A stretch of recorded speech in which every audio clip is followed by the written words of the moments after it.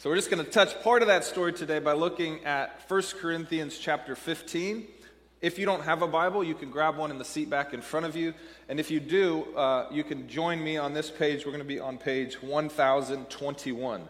1021. So this is the second to last chapter in the letter that the Apostle Paul wrote to the Corinthians, ancient Corinth, not far from Athens. Paul helped start a church there just decades after Jesus' life, death, and resurrection. And he's writing this letter to them to try to help them regain their form, so to speak. They had fallen out of form. They had fallen out of step with the peculiar wisdom of Christ. So we've named this series Moving in Step with the Peculiar Wisdom of Christ. This can happen to us too. We can have a great start, and then we can get going for a few years, and then we can sort of fall out of form and fall out of step with the wisdom of Christ, which is the wisdom of the gospel, which is the wisdom of God that through death comes new life, life more powerful than could be possible even before death. And so we're going to study that today in as I've been saying, my favorite chapter in the entire Bible, 1 Corinthians 15. So I'll share a little bit more because within this chapter, this particular section is my favorite section of my favorite chapter in the Bible. So it's very personal to me. If you are on our newsletter and you read my note for this week, it's super personal. It's a sermon that's 15 years in the making. And so in a lot of ways, it's been a weird week because I feel like I didn't need to prepare at all. I have so many things I'd like to say. But in another way, I want it to be fresh. The Word of God is fresh every time you come to it. So actually, most of the things I'll say today are sort of fresh, new ideas that God's brought to mind that he hadn't brought over the last 15 years. So if you don't know my story, I'll just tell it to you real quick. It's the story of this church as well, including our name, Sideris. So,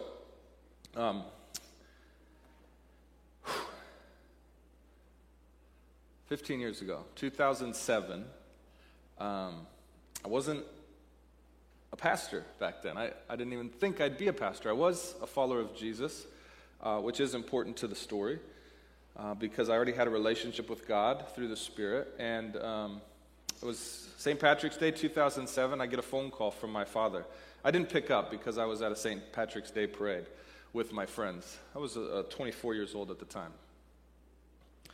Sorry, Dad can't talk. He called a second time. Dad, seriously, I can't talk right now. I'm having too much fun. Third time he calls, and I said, I better pick up. This is unlike him to pocket dial 3 times. Sure enough, it was not a pocket dial. He told me, first words were, your sister Kim has been in a bicycling accident, and she's dead. Kim was 26 years old. She was full of life in a way that very few are full of life, and so to hear that she now had no life was, to say the least, disorienting. I walked into this back alley and I screamed at God for 25 minutes. How could you, God, let this happen? I thought you were a good God. I thought you were a powerful God. I thought you protected those who love you, those who profess your name. And after about 25 minutes, completely fatigued and disoriented in every way, I sat down on the ground. I couldn't even stand, and sobbing.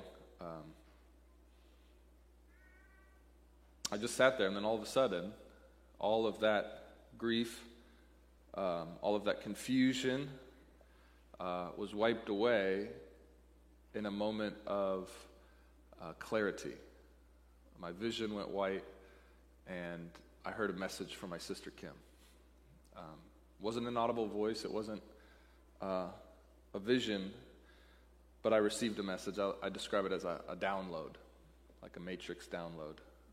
Like I learned Kung Fu in 30 seconds. And it was like this 15-minute message that she wanted me to share with her friends, most of whom were 26-year-old, very self-sufficient, very smart, very likable, but very independent and not dependent upon God people. Maybe 1 in 100 would consider themselves a Christian. There were 1,500 people at my sister's memorial. That's the kind of person she was. She was very much a lover of all people. And so this message was for them. And the gist of the message was ask them to consider Jesus. And if you've been around here much, you see that's an important word still to this day. Consider Jesus. I didn't tell anybody about this message that I'd received. It was seared in my mind and my heart. I didn't even write it down. I knew exactly what to say. 2 weeks passed, and it was the eve of her memorial service. All I had asked was, I told the pastor we grew up with, I said, I just need a couple minutes. I didn't tell him what I was going to say, or he was later mad at me that I didn't tell him what I was going to do. But and that night, it was about midnight, I started to get nervous because I'm a human. And I thought, what if the emotions are too much and I can't deliver Kim's message? So I started scribbling down the message, and I just kept writing over and over again, consider Jesus, consider Jesus. Don't wait to consider Jesus. And I thought to myself, in my humanity, I wonder if I can find a better word than consider. And so I pulled out the computer and I started searching for synonyms for this word consider. And it's in that study that I discovered that actually this is kind of a special word. It means, in the English, to think about in order to make a decision. And that's important as well. When we ask people to consider Jesus, it's to think about Jesus and what he's done and who he claimed to be in order that you might make a decision. It's not unending consideration with no decision making. So to consider is to think about in order to make a decision. And then I started to study deeper, and I saw that the root of this English word, the etymology of the word consider, comes from 2 Latin roots. The first is com, which means with, and the second is Sideris, which means heavenly body. So to think about in order to make a decision with heavenly body. I shut the computer, I slept deeply in full trust and faith that this was a word from God. I shared the message to the 1,500 that were there. Many were impacted, many have considered. All remember that day, God showed up in a powerful way. Heaven came down, met with us. I didn't think much of it. I thought I'd done my job. God had asked me to share this message from my sister. I'd shared it. I thought that would be it. I'd go back to my life. And it was about 8 to 10 months later, I can't remember, that I was reading my Bible and I came across 1 Corinthians chapter 15. And once again, God reaffirmed both my interpretation of this message to consider Jesus with heavenly body and my calling to continue to ask people to do this. So I'm going to read the whole chapter like I've been doing the last 3 weeks because I want to get it in your brain. But I'm just going to read you the verse that popped out to me. Verse 40 says this. Chapter 15, verse 40 says this. There are heavenly bodies and earthly bodies, but the splendor of the heavenly bodies is different than that of the earthly bodies. The most amazing promise, what makes the good news good, is that we don't just live once, we live twice. We only live once after death, and we either are given a new heavenly body that is like Jesus' resurrected body, or we are separated from that goodness to be a part of some other existence that I want no part of.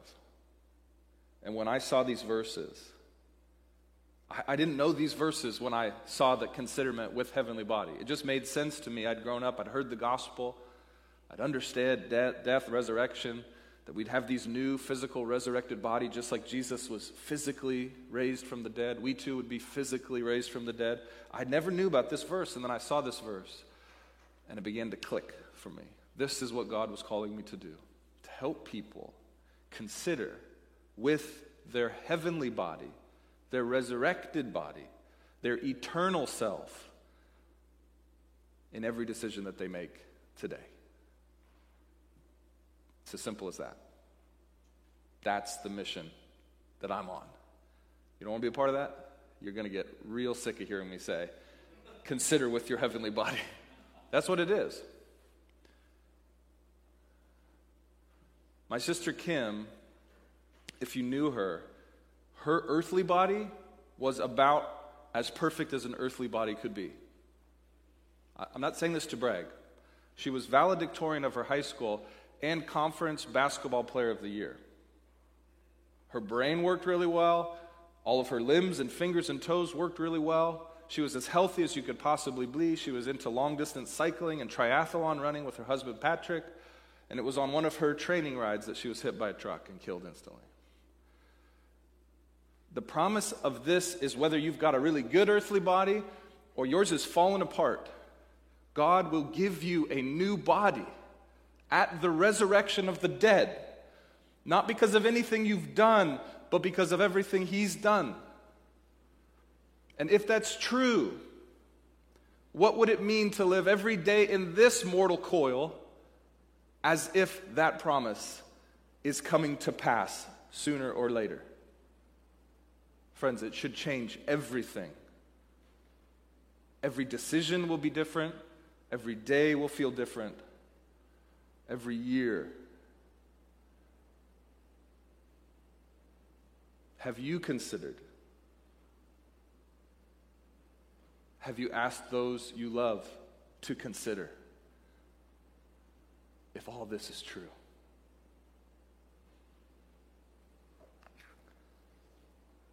So this is very personal to me. And I want it to be personal for all of us. Paul just said in the verse right before this section we're going to focus on today, which starts in verse 35. In verse 34, what does he say? He says, come to your senses. Stop sinning. And then he says, for some people are ignorant about God. I say this to your shame. That was me. Before my sister died, I was living for myself. Yes, I said I believed in Jesus. Yes, I was trusting in His promises for me personally. But to be honest, I could care less if others were ignorant about God. And when death came to my doorstep, when it took somebody away from me that I thought was a superhero, I realized how much I needed God and how much everyone needed God. Not just when they're old and dying, but when they're 26 and thriving. You are not promised the next breath, which is why we say thank you, God, for this moment. And I've said again and again, I don't want anyone to have to lose a sister before they start considering the promises of God. You can help me. I mean, I thought about preaching this to you. This is definitely for you. But even more than that, you're pretty committed here. The day after many, many Halloween parties, you showed up to church, people. You're considering, you're doing it. But who in your life is not considering? Who needs to be reminded of the goodness of God and the promise of eternity? Who needs to, for the first time, consider that Jesus Christ came, God in the flesh, died for their sin to remove their guilt and shame, and on the third day rose again to a new life that He then promises to give to anyone who puts their trust in Him? Who in your life needs to consider this truth? And how will they consider if they don't hear? And how will they hear if no one tells them? They will remain to be ignorant to this good God who loves them and gave His own Son for them. So this is personal. And we can't leave the resurrection out of it, Paul says. All of 1 Corinthians 15 is geared up to the centrality of the resurrection. What was happening in Corinth was people were like, I like the guilt and the shame thing going away, but this resurrection thing, this is hard to tell my friends. It sounds kind of weird. Paul says, no, without the resurrection, it's all in vain. We're all dead in our sin. If Christ is still buried in the grave, then there is no resurrection. If there is no resurrection, then not even Christ has risen. If Christ hasn't risen, then we won't rise. If we don't rise, then what's the point? Let's all eat, drink, and be merry, for tomorrow we die. So we said at the outset of this 5-week study of this one chapter that the resurrection of the dead is central to the gospel, the good news of Jesus Christ. We said that it's certain. The resurrection is certain. Paul says, listen, there's all these eyewitnesses. 500 plus people saw Jesus physically risen from the dead. You can even go talk to some of them. Most of them are still alive. So it's certain. He's telling us it's a collective experience. It didn't just happen for one man, Jesus. It happens for all. We will all rise from the dead. He says, and this week we're focusing on it, there's a cosmic nature to this. It's something quite spectacular when you see it for what it is. And then he's saying, but don't be confused. Yes, there's continuity between the old body and the new body. There's continuity. We'll talk about that today. But there's also discontinuity. What he's saying is there's a polarity between earth and heaven. They're not the exact same thing. Praise be to God. So there's continuity and discontinuity. And then he says, and then there's consequences. Because of this truth about the resurrection dead, there's consequences. So I just want to remind you, I found a couple of great quotes this week on the centrality of the resurrection. Just in case you weren't here the last couple of weeks, I just want to come back to this. There is a commentator named Anthony Thistleton, and he retranslates the very beginning of 1 Corinthians 15. So let me just read that to you, and then we'll end up reading the rest of it too. 1 Corinthians 1:15 says this, now I want to make clear to you, brothers and sisters, the gospel I preached to you, which you received, on which you have taken your stand, and by which you are being saved. There's this idea of this ongoing salvation that's happening when we stand on the truth of the gospel, which is the death and the resurrection of Jesus. If you hold to the message I preached to you. And then he says, unless you believed in vain. Now, we've talked about that a couple weeks ago, the 3 different words he uses that often are translated in vain. I like how Anthony Thistleton translates this himself. He retranslates that verse. He says, through the gospel, you are in the process of being saved if you hold fast to the substance of the gospel that I proclaimed to you, unless you believed without coherent consideration. You see why I like his translation. Unless you received it without coherent consideration. Now, I bring this up only to say some of you may have received the gospel or called yourself a Christian, or you might have friends that are like this, that actually never had a coherent consideration of the good news. This is so many people. And if you're here reconsidering coherently, amen. God has prepared you. He's brought you here for this moment to have a coherent consideration of the death and the resurrection of Jesus. And I hope today that something about the resurrection makes more sense than it ever did. Because maybe you're like the Corinthians who were kind of taking this part of the gospel out, this part of the message, because it was kind of weird to them. They were kind of embarrassed by it. They didn't really understand how it could possibly happen. Paul's going to go into that today. But we need to consider coherently and honestly the resurrection of the dead. So, the death and resurrection is the gospel. And it's the central tenet of the peculiar wisdom of God in Christ.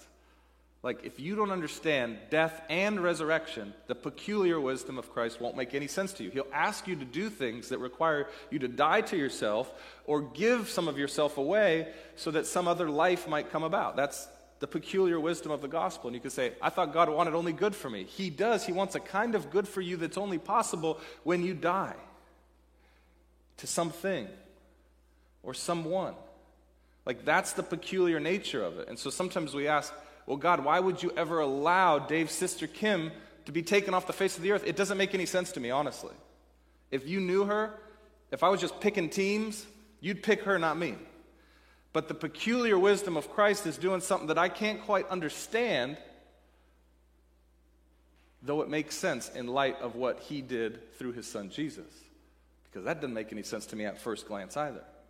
So there's going to be something in your life that you have to die to in order to experience the life that God has planned for you. That's the peculiar wisdom. And so you have to have death and resurrection. That's the central tenet of peculiar wisdom. Karl Barth, famous theologian, back in the early part of the 20th century said this, about the middle of the 20th century said this. He said, the resurrection forms not only the close and the crown of the whole epistle. He's talking about 1 Corinthians.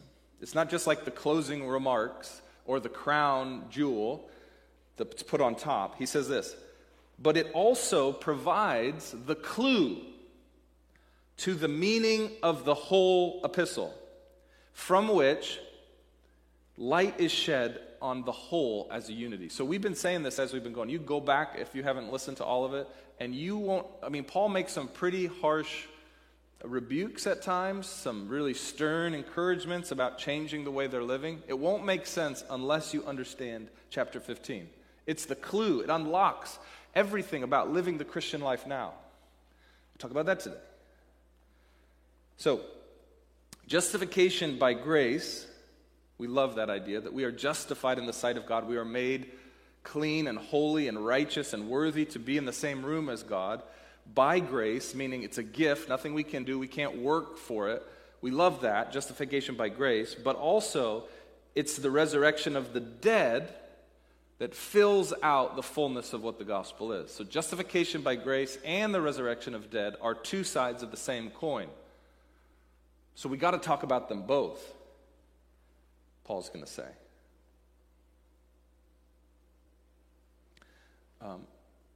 Barth also says this. He says, 1 Corinthians 15 could better be described as the methodology of the Apostle Paul's preaching rather than eschatology.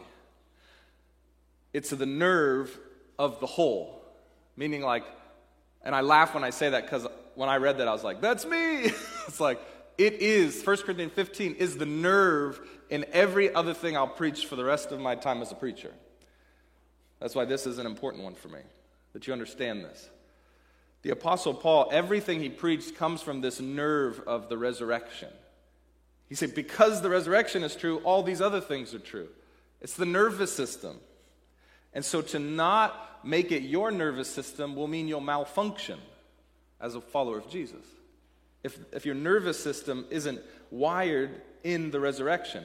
So Paul's not just talking about, this nice little theology of the end, what will happen at the end of time, though this has implications for that. He's actually saying, no, that thing that happens at the end of time, it's the nerve that runs every day I live. Everything I preach is because of the nerve of the resurrection. I pray to God that would be true of my preaching as well. So Paul, in past sermons, has said, and as we read it, you'll hear this as well, if we are most pitied of all people, if the resurrection is not true, he'll say that. He said, if it's not true, Christians should be the most pitied. The world should look at Christians and say, oh, poor little Christian. They've given up so much for something that's not true. So if we're the most to be pitied, then doesn't it follow that if it were true, we should be the most excited, energetic, and hopeful people on the face of God's green earth, right? Do you find that to be true when you hang out with Christians? The funniest thing, I was going to share this at the beginning, I'll share it now, because I told my wife I'd share it. I've been telling her she should name the soup night the porridge party. Because if you've ever done the Alpha course, which we're going to start one in January, this is a great thing to bring somebody who's considering or reconsidering Christianity. Bring them to this. It's like a 10-week course. It gets at the basic tenets of Christianity and talks about the meaning of life and all these things. But anyhow, Nicky's this great British guy, and he tells the story about when he was in college studying to be a barrister, which is a form of lawyer, if you didn't know that argues in the courtroom. He said, when I was studying to that, I met some Christians, and they invited me to a porridge party. And I thought it was the most boring idea I'd ever heard. And then he says, and then I became a Christian, and I went to a porridge party, and it was so fun. So if you come to Alpha, you'll get a lot of that. And it's so true. Before you're a Christian, you think the idea of a soup night is just the most boring idea that you could ever think of. But then you come to one of these soup nights, and you're like, it was so fun. If you understand the resurrection of Jesus. Soup becomes fun when you're sitting around a table with a bunch of other human beings who God will raise from the dead, and you'll live for eternity with them. How good does that soup taste now? To know you'll get a chance to eat soup after soup, bread after bread for all eternity. Even the porridge party becomes fun when you understand the resurrection. I mean, this is the heart. Why aren't we the most excited people in all the earth? I don't think we believe in the resurrection. Okay. Today, Paul is going to address misplaced skepticism. I don't want to beat you over the head if you have a hard time believing in the resurrection. I get that it's hard to understand. And the Corinthians struggled with it too. So they had deep skepticism about it. There's 3 things I'll talk about today. They lacked a desire for the resurrection. And we'll see why.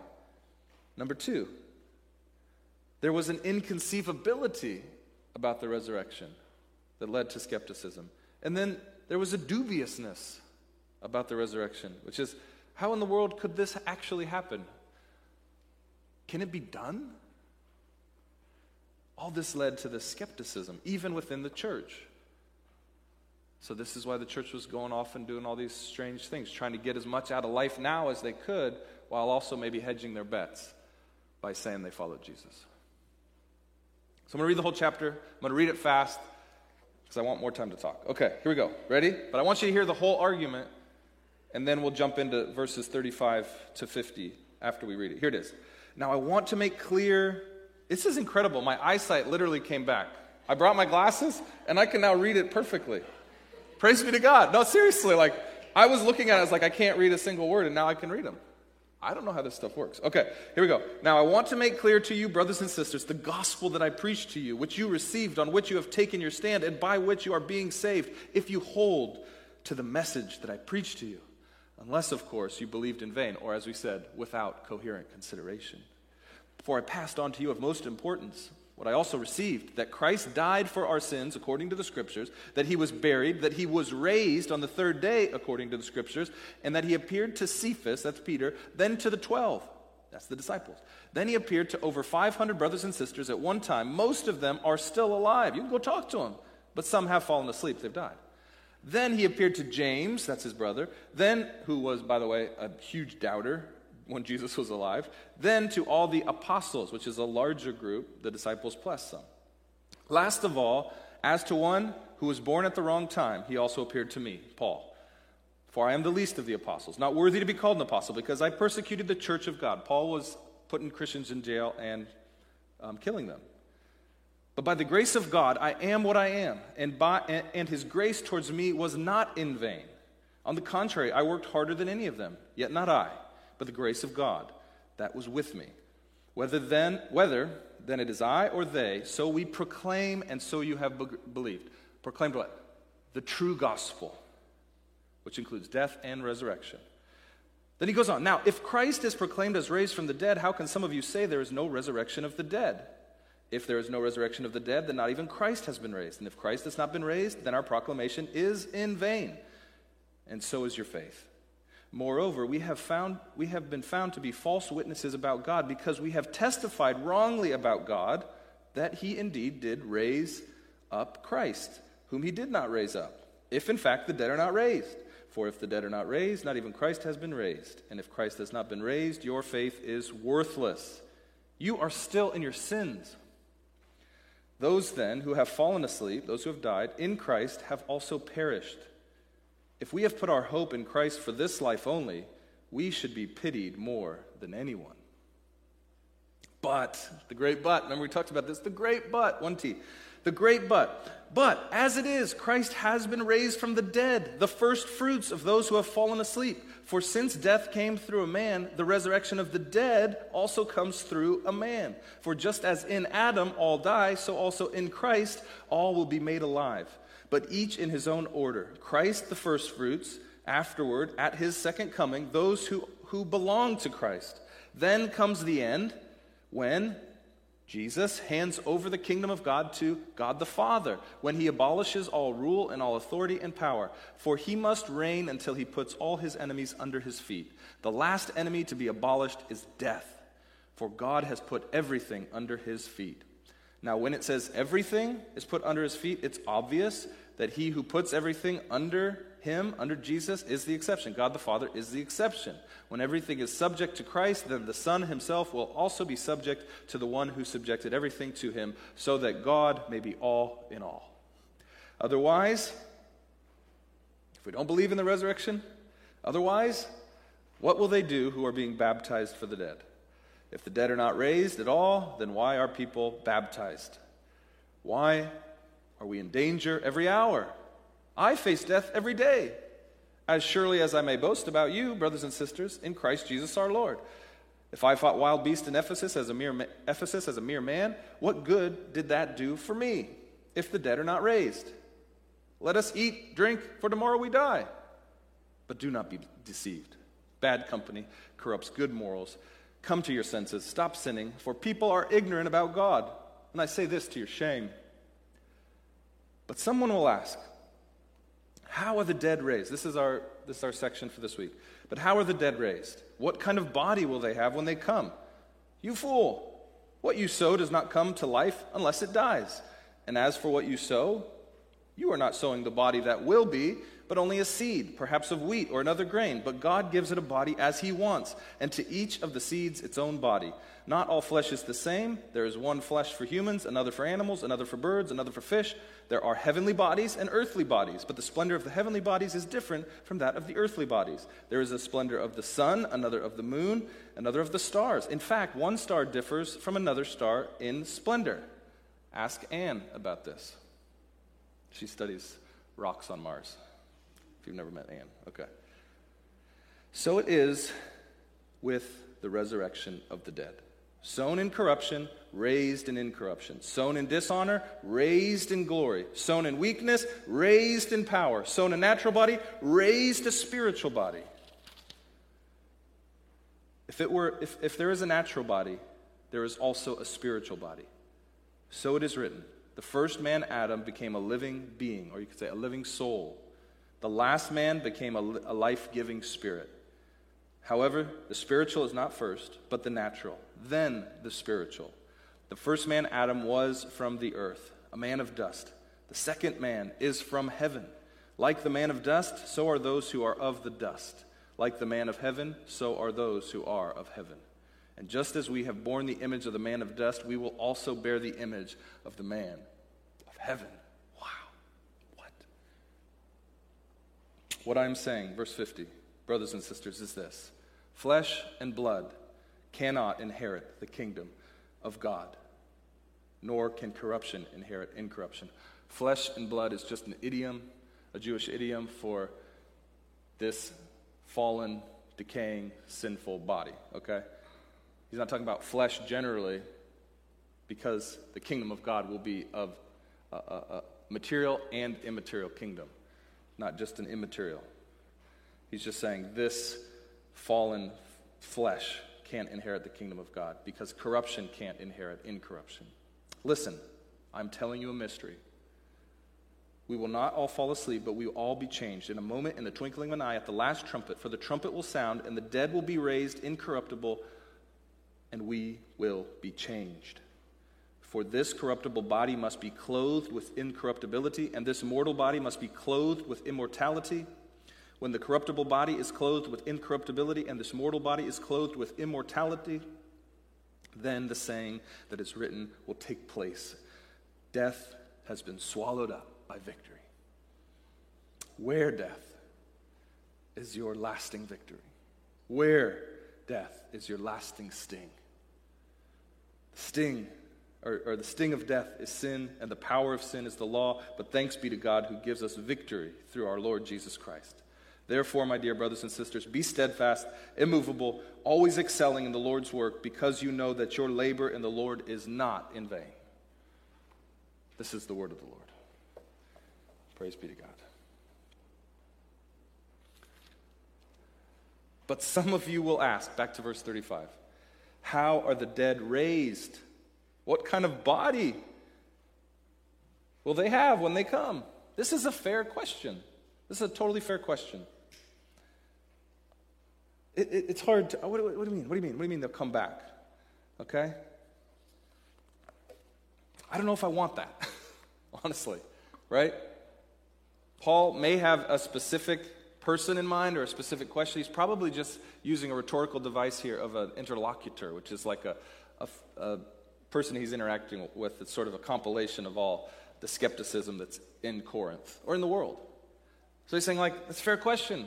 The skeptic would ask, what kind of body will we have? Now, this is the first point. Paul is going to go after the first of the three I told you about, which is the desirability of the resurrection. There wasn't a real desire for it. Why? There was this thought, we talked about this before, this duality in Greek Hellenism, which is, okay, when we die, if we did believe in an afterlife, we die, we get rid of this corrupt, bad body, body is bad, material is bad, and we get to be sort of spirits floating in the clouds. And so here comes this Paul talking about this resurrection of the dead, and so, you know, with a lack of imagination, you could think, I don't know. I mean, my loved ones who have been decaying in the ground, or maybe died in war, they're going to just like reanimate and come back to life like zombie? Like, that is not good news to me. That's scary. So wait, we're going to still eat and defecate? And I kind of like the whole thing where we get rid of the gross body and we get to just be sort of floating around. You see that? Wait, you mean we're going to bleed and bruise? Like, I don't know if I want that. You know? So what, we're just recycling our bodies? Like, how many trips do we have to do this? You see what I'm saying? Like, there is this notion when we think sometimes about resurrection that I don't know if it's that desirable. I kind of like maybe the old notion, or kind of maybe how I thought it as a kid. If I get to like Grayson, my 7-year-old always asks me, can we fly in heaven? And I'm like, probably not. He's like, dang. It's like, that'd be fun. And I'm like, yeah, I get that. But this is going on, right? Like we have this like very Halloween idea of the resurrection. Like, people are crawling through, the dirt. I'm like, that is not what I think is going to happen. But I understand that some do. And so Paul is going to address this. He's going to be, guys, that's whatever you're thinking, this weird reanimating of dead bodies, that's not what we're talking about when we talk about the resurrection. Okay, so what are we talking about? This is the problem. How do we have a desire for the resurrection? We have to understand what the promise actually is. So I understand. That's a little embarrassing to talk about it like that. So how should we talk about it? How should we talk about it? Here's what Paul says. Verse 36. Again, I don't think he's talking about any one person in particular, but a hypothetical questioner, skeptic. He says, you fool. Okay. Now, it's not as harsh in the Greek as you would think. Perhaps a better translation would be, you blockhead who lacks imagination. Okay, maybe it is. I don't know what's better. You blockhead who lacks. He's saying you lack imagination. You can't get those horror movies out of your head when you think about resurrection. That is such an earthly way to think about resurrection. So much better than that. And he's going to go on to say, nature itself provides many parables, analogies, models for the resurrection that aren't like that. He's going to talk about this seed, right? We read about that, the seed. Seed must die before it can become what? A beautiful new tree. He's going to say, like, that's not like zombies. So he's going to say there's lots of parables, analogies, and models for the resurrection that are desirable. And then he's going to say, well, whether we can conceive of it or not, in the end, that's sort of irrelevant, as the Creator, who is the creative one, he's the one who performs the act, not us. Praise be to God. It's not our job to resurrect people, because we know that wouldn't turn out well. But this is God who created all things. So he's going to talk about that. We'll get to that in a sec. And then he says this. He says we should be thankful that it's hard to conceive of the resurrection and what these bodies will be like. We should be thankful that it can be a little bit difficult because we wouldn't want to be able to understand it with our finite, feeble minds. He's saying we want considerable contrast between the pre-resurrection body and the post-resurrection body, right? I know I do. He's saying it's actually a good thing that this is a little bit challenging to understand and desire. Don't give up. Press in. And then he will go on, look at verse 42. He'll give us some descriptions. He'll say, so it is with the resurrection of the dead. The new resurrected body, what it'll be like. He said, what was sown in corruption will be raised in incorruption. What was sown in dishonor will be raised in glory. What is sown in weakness will be raised in power. What is sown in natural body will be raised as spiritual body. Again, spiritual there does not mean immaterial. It means a fully integrated physical body. And we'll talk about in a second with the Spirit of God dwelling with you. So that sounds pretty good to me. Incorruptible, glory, power, spiritual body. Just like what? The man of heaven, he'll go on to say. Well, that's something I desire. This word glory here can also mean splendor. And he uses it right after talking about the stars differ in splendor, glory. He says some stars are twinkle a little bit stronger. So that's like our heavenly body is going to twinkle in a way that our earthly body just can't.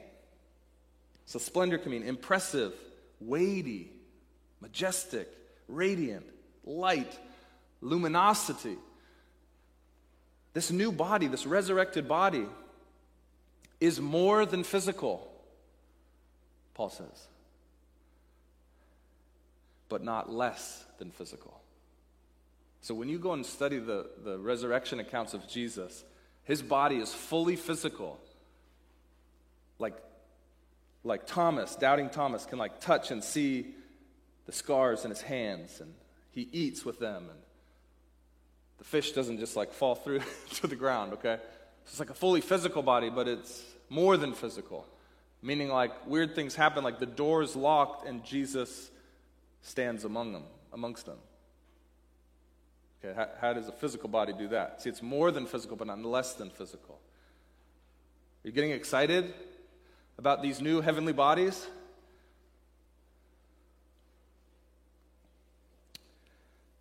There's an I just want to point this out.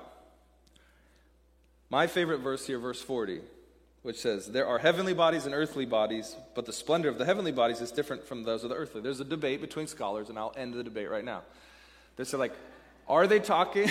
I'm not a scholar, so I can't end any debate, but nor would I want to, because I want people to read this. Some will say, okay, he's talking here about heavenly bodies, like the resurrected body, like the way I talk about it.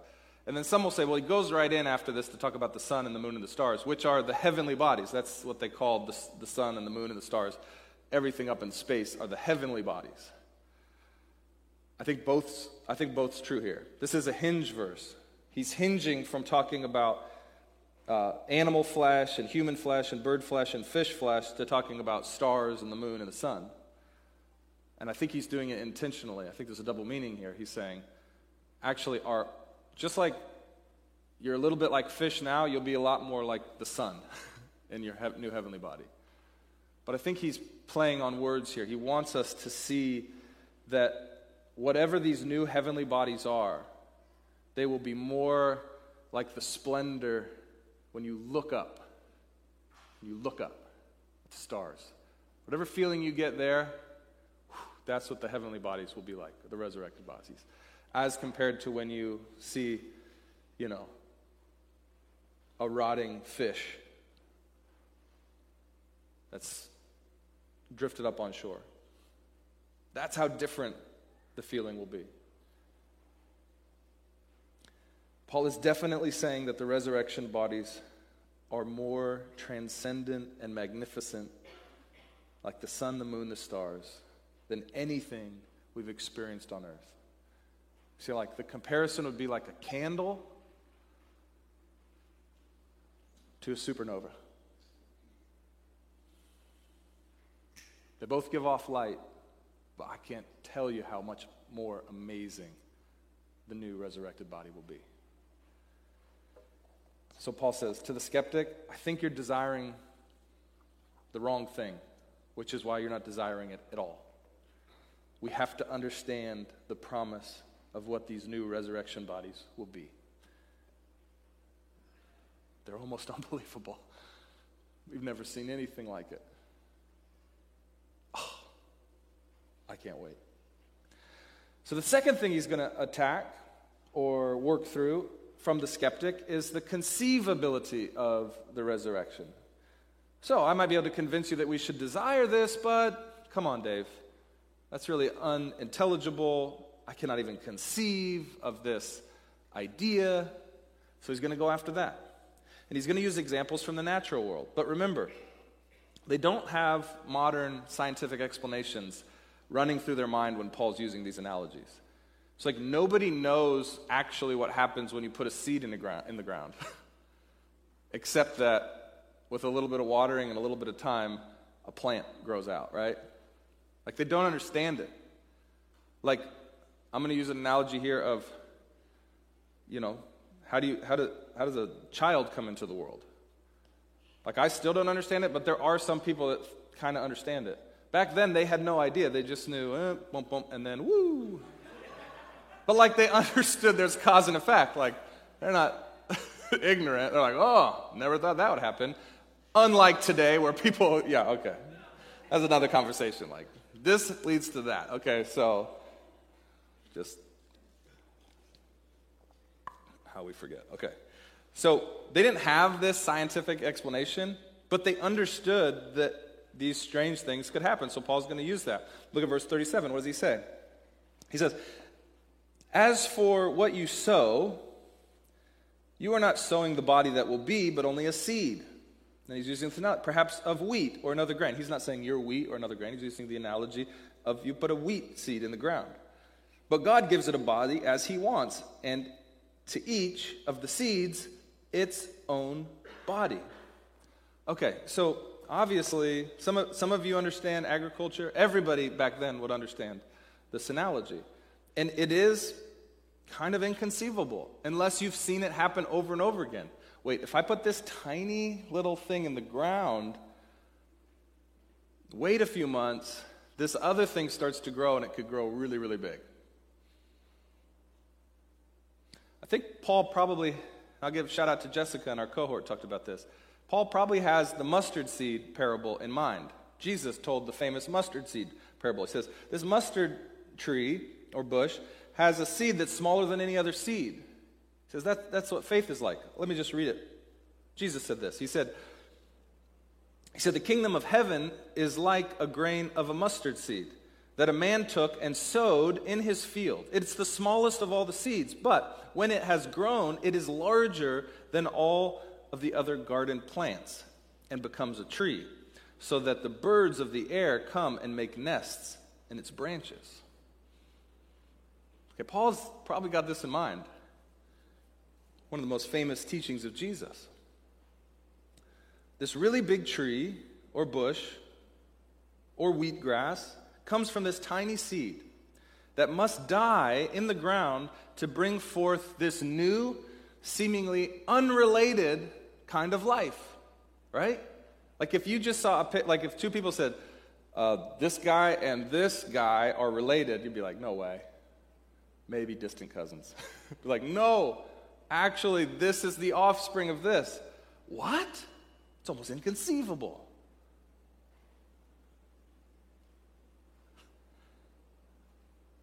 But wait, we know it. We've seen it happen over and over again. So it's not inconceivable. That's what Paul's saying. Speaking of inconceivability, try explaining to a 7-year-old. My son asks me this all the time. How are babies conceived? I say, talk to Pastor Ryan. He's really good. He's got older kids. You can send your kids to Pastor Ryan. He'll take care of this for you.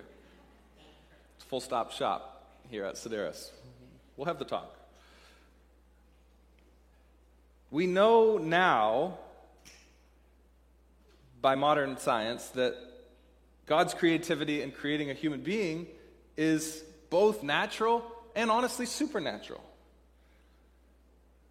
Meaning there's all kind of new things that we understand about what's happening, right? We can kind of understand how the sperm, which is the seed, interacts with the egg, which is another kind of seed, and turns into all of this. Like this, I came from a seed, tiny, microscopic. That's crazy, but conceivable, and more conceivable now than maybe when Paul was writing. But still, to be honest, it's pretty crazy that the sperm and the egg led to all of this. There's a lot of this. Like, that's kind of hard to believe, but also not, because we've seen it happen over and over again. It's natural and supernatural. So all the DNA from my mom and all the DNA from my dad somehow mixed together to make all of this. Yes, that's how it works. That's crazy, but I can kind of see. So all over the natural world, we have these sorts of analogies pointing. Now, look at verse 38. What does he say? He says, "But God gives it a body as he wants, and to each of the seeds its own body." So there is this very personal, God chooses what kind of, he chooses that the mustard seed leads to the mustard tree. He chooses that mom and dad's seeds lead to all of this. He did choose that. And it highlights, again, this is getting to conceivability. It's highlighting this idea. See, he says, its own body. So the seed, its own body, the tree. What is he saying? Its own, he's saying it has the same identity. The same identity. What was in the seed is now in the tree. Its own body, but it has a new body, a fullness to the whole material and immaterial person. This is what it's talking about, this body. So the same self passes through different forms. I mean, just think about this. Think of a baby, and then an infant, and then a teenager, and then a middle-aged person, and then a fragile, dying, elderly person. The same self. The same self. Though the vehicle is changing, and sometimes might be unrecognizable, it is still the same identity. The same self, even as the body, the exterior changes. Sometimes it takes a surprising feature to recognize it, like someone's voice. Like if you don't see somebody for 50 years, but then they say your name. Amazing. It's you. I had this experience. I played in a golf tournament, a fundraiser golf tournament for my son's school. And I sat down next to this guy who was in my foursome, just totally by chance. Nobody else knew this. Actually, two people in my foursome I grew up with. Crazy. And I sat next to them, and they looked at me. I said, "Hey, my name's David Evanger." They go, "Evanger." And I swear to God, I looked at him, I said, "Hey." And you know what I'm doing? I'm like, "I don't know you. Stop stalking me." I literally did not know who they were. It took about 10 minutes of talking. Well, one guy introduced himself. He was my brother-in-law. He was in my brother-in-law's wedding. So I was like, "Oh, yeah." Okay. The other guy, I had grown up from elementary school, junior high school. His name was Jim Renz. And it was about 15 minutes of talking to them, and then it clicked. It was his voice. I was like, "Jim." He's like, "Yeah, you already said you knew me." And I was like, "No, I have to admit, confession. I didn't know you from Adam." And now it clicked. Have you had that experience? I hadn't seen him in probably 21 years. Since high school ended. He looked totally different. This is what a grown-up Jim Renz looks like? No one would ever have expected. Seriously. Jim Renz. Oh, it was awesome. But it's the same self. It's the same Jim. Turns out all of his mannerisms, all these things, same Jim, slightly different vehicle. So, what I'm not saying is that it takes no faith to believe in these new resurrection bodies. And is part of God's plan. The same God who designed the processes for seeds to turn to trees, for sperm to turn into all of this, and so on, it's the same God who brings the dead to life. Still a mystery, Paul says, we read that, but not beyond comprehension. And perhaps only a fool could not see the signposts, sneak peeks, advertisements of the greatest miracle yet to be performed, the final miracle, the closing act, the crescendo, the finale, which when God brings his image bearers back to life. Perhaps it would take a lack of imagination to believe that the God who created all this other stuff could do that to his most beloved creation.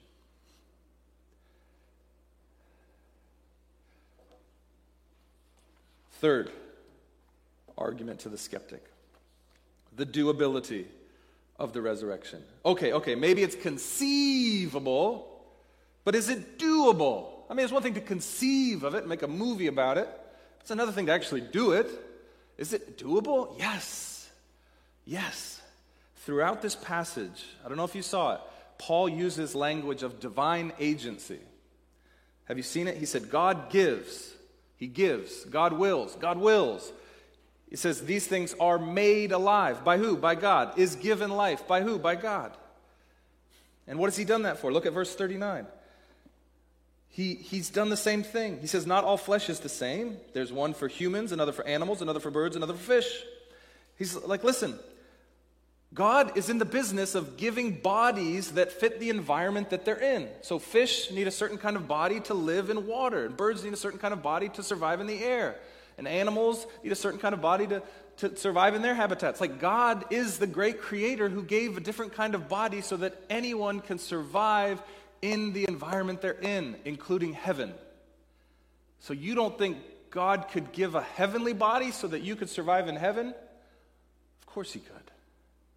He's shown it 1 billion times over that he knows exactly what each body needs to survive.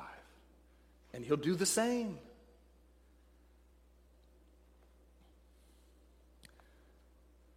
These differing bodies show that our Creator God is not lacking creativity or power to accomplish what he wants, which is the resurrection of the dead, to live in the new heavens and new earth alongside of him. Martin Luther, the great reformer, said this. He said, to deny the resurrection is to deny far more. Namely, to deny that God is God. In Psalm 14 and 53, the psalm starts, you fool, you who deny God. I think Paul's adding to that here. You fool, who denies the creative power of God to recreate in any way he'd like. Paul definitely sees that these are related. He says, look to the natural world. Stop denying the obvious, the personal creativity baked into everything in this world, in this universe.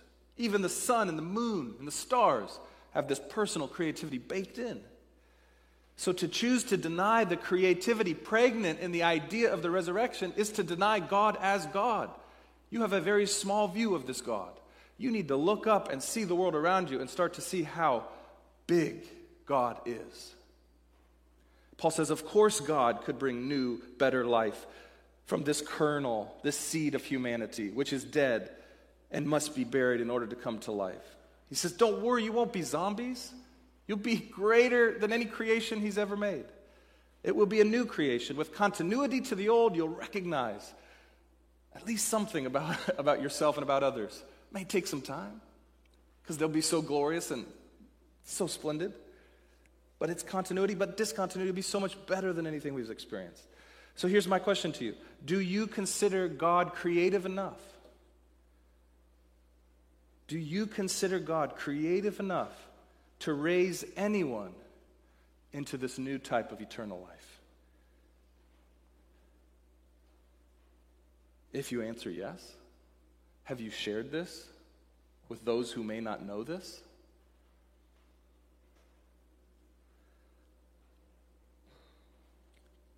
If you knew this and didn't share this, can you claim to love that person?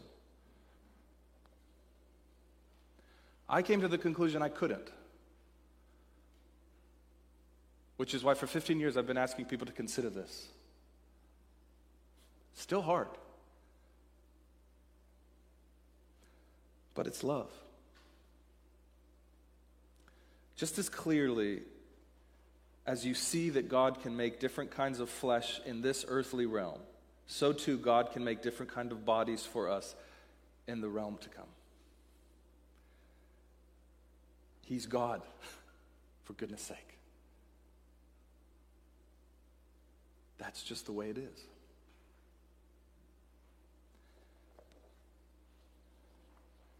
So I desire it. It is conceivable, I guess, and I guess it's doable if God is God. Now, how does this doctrine of the heavenly body help me today? Well, Paul gets into this. He talks about the soul and the spirit. Verse 45. Very quickly, we broke this down a little bit last week about this old Adam and the new Adam, the first Adam and the last Adam, Adam and Jesus. But he says this, verse 45, so it is written, the first man Adam became a living being. And actually that word being can actually be translated soul. The last Adam became a life-giving spirit. Now both had bodies, both were physical, but he's distinguishing the soul and the spirit. What is he talking about here? Soul is the word psyche, like psychology, psychiatric care. It's soulish. It's equated with the natural in Scripture, or the earthly, or the worldly. It's the sense. It's life driven by the senses. So there's this recognition that it's immaterial and material, right? But it's lacking this supernatural, divine spark, and that's what spirit is. Pneumatikos, which means spiritual or spirit-filled divine life that Jesus had. And he's talking about the Holy Spirit. Now, here's how I want to connect the seed idea with the spirit idea. He said the first Adam, yes, had a soul, complex soul, all these desires and senses, and a very spiritual person, you could even say. So I don't want you to get hung up on spiritual, because there's a lot of people in Seattle who have spiritual people. They're soul people, you could say, soulful. But Jesus, the man of heaven, is something different. He's a spirit person. And what Paul's saying here is the seed is the Holy Spirit. Seed is the Holy Spirit. Do you have the Holy Spirit? Do you have the seed of the man of heaven? This life now is a life of sowing the seed of the Holy Spirit into your dying flesh, so that your dying flesh becomes a seed pregnant with eternal life. Yes, it must die, and for most of us it will die. But then it can come alive like Jesus' body came alive. And this is the thing we miss. The Holy Spirit's role in the resurrection is often overlooked. Look at verse 4 of chapter 15. Real quick. Verse 4 says this. Okay, so he died for our sins according to the Scriptures, that he was buried, that he was raised on the third day, according to the Scripture. He was raised. So sometimes we think Jesus raised himself. No. Paul's very clear here. He was raised by what? God the Father sent the Holy Spirit to raise Jesus from the dead. In the same way that God the Father and now God the Son, Jesus, sends the Spirit to raise us from the dead. It's the seed. Just as Christ could not even raise himself, we cannot raise ourselves. The Spirit of God, God the Spirit, must raise us from the dead. Romans 8:11 says this, and if the Spirit of him who raised Jesus from the dead lives in you, then he who raised Christ from the dead will also bring your mortal bodies to life through his Spirit who lives in you. Praise be to God. The same Spirit that rose Jesus is in you, if you have trusted and received in Jesus. If you haven't, you can receive him today, which means you have to willingly say, I want the Spirit to rule my life rather than my soul. So Adam was moved by his soul, where Christ is moved by the Spirit. Romans 8 again, 23 says this, that we are the first fruits of the Spirit. We are displaying the first fruits of the Spirit. I'll read it. Not only that, but we ourselves who have the Spirit are the first fruits. We also groan within ourselves, eagerly waiting for adoption, the redemption of our bodies. So we have the Spirit, the seed is alive, it wants more of heaven now, but it groans because it has to fight against this old self and this world filled with just soulful people and not spirit people. So while Jesus is the man of heaven, Paul says he is the embodied man with the life-giving Spirit. And even as we await our new bodies, this old body is still the tabernacle of the same Spirit that will be in the new body. So this is the already and the not yet. We already have the Spirit like Jesus is, and we're still waiting for the body. That's why there's this groaning and this struggle that always happens. So that's normal. Doesn't mean you don't have the Spirit. It means you're still awaiting the new resurrection body. So here's the question I want you to ask yourself. What drives you? The soulish parts of you, the psyche parts of you? Are you a slave to your psyche, or are you a slave to the Spirit of God? What drives you? What moves you? Which part of you makes decisions? Which part of you considers? The psyche or the Spirit of God in you? If you allow yourself to be controlled by the Spirit of God, not only are you storing up for yourself eternal reward, which is your new heavenly resurrected body, but you are actually changing everything now about how you experience life. Eternal life starts now when you live in the Spirit. What kind of seed do you have? It will be the kind of body you have. Are you living by the seed of the Spirit? Mustard seed leads to mustard tree. Apple seed leads to apple tree. Seed of dust leads to dusty trees. Seed of heaven leads to heavenly tree. You see this?